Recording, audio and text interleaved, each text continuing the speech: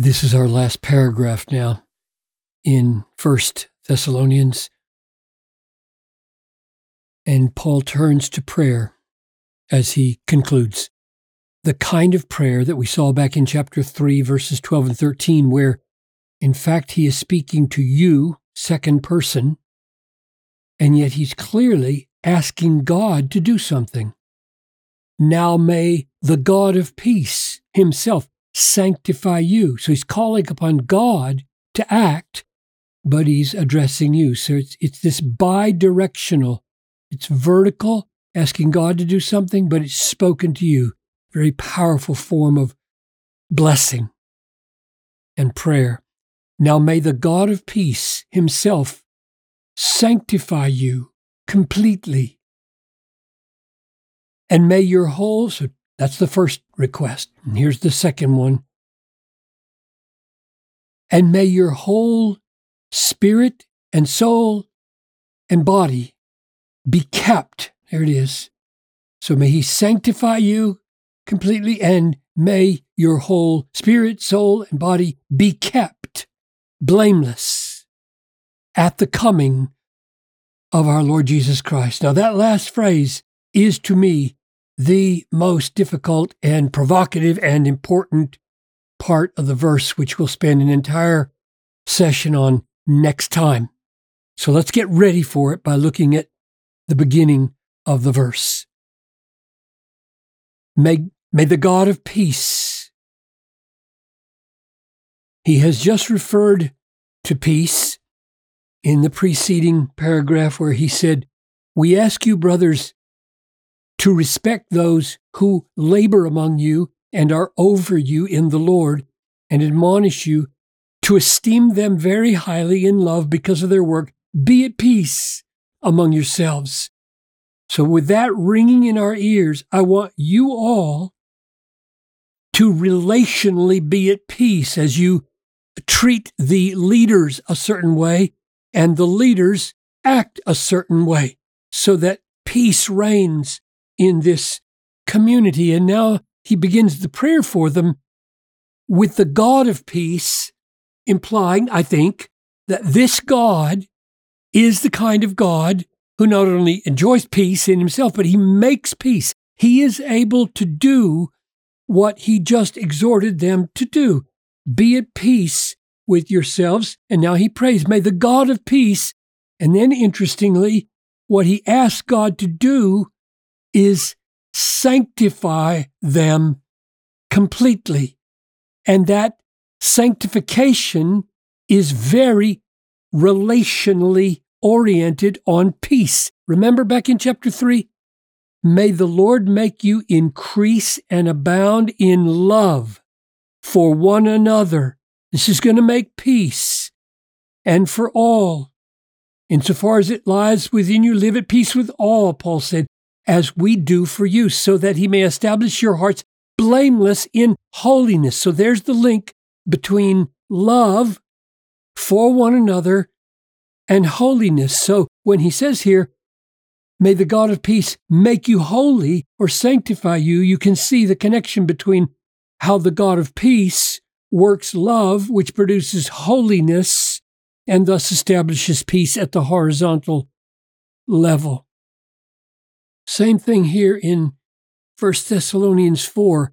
For this is the will of God, your sanctification, your holiness, which is what he's praying for in 5:23, that you may abstain from sexual immorality and that no one transgress or wrong his brother. That would break peace in the community.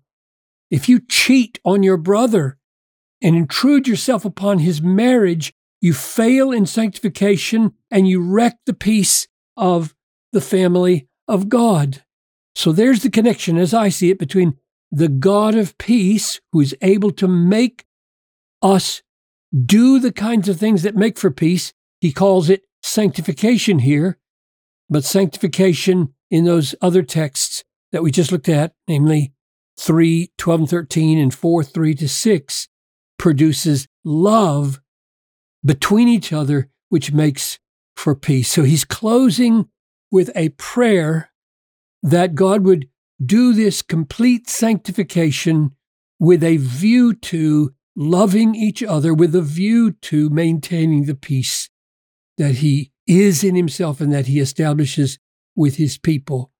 May he sanctify you completely, and may your whole spirit and soul and body be kept. And I just want to linger here before we turn to this last part next time over spirit, soul, and body. A lot of people argue about whether the human being has two dimensions, two aspects, or whether it has three aspects. This looks like three, but does Paul think this way regularly? For example, here's 1 Corinthians 3:34. The unmarried or betrothed woman is anxious about the things of the Lord, how to be holy in body and spirit. Nothing mentioned about the soul. Seems to sum up everything with body and spirit. Here's 2 Corinthians 7:1. Since we have these promises, beloved, let us cleanse ourselves from every defilement of body and spirit. Nothing mentioned about the soul. Just seems to be summing everything up in body and spirit, bringing holiness to completion with body and spirit in the fear of God. So, why does Paul deal in three here and only two elsewhere? Consider the meaning of spirit and soul. Here's Paul's use of the word spirit. For God is my witness, whom I serve with my spirit in the gospel of his Son, that without ceasing I mention you. So in this verse and in several places, Paul's spirit is that living, spiritual, God-related aspect of his non-material being, which is alive to God. Here it is again in Romans 8:16. The Spirit, that's the Holy Spirit, bears witness with our spirit that we're the children of God. So our spirit is that dimension of us, that aspect of us, which is alive to the Holy Spirit. So should we go with those who think of the human being in two dimensions or two aspects, namely spirit and body? Or should we insert another kind of reality called the soul?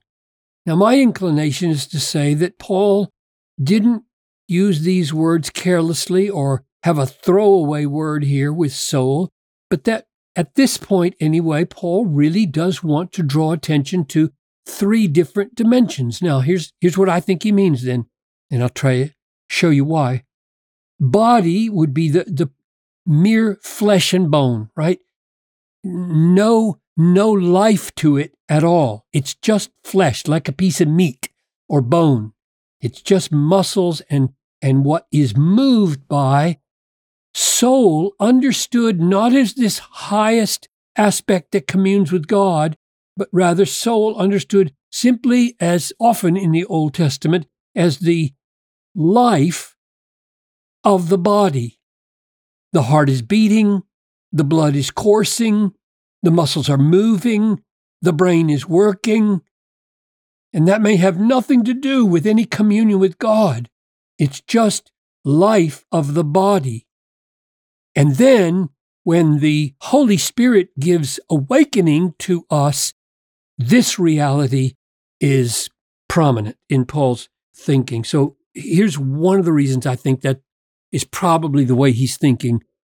That word soul, psyche, is behind this word right here. Here's the adjective form of soul.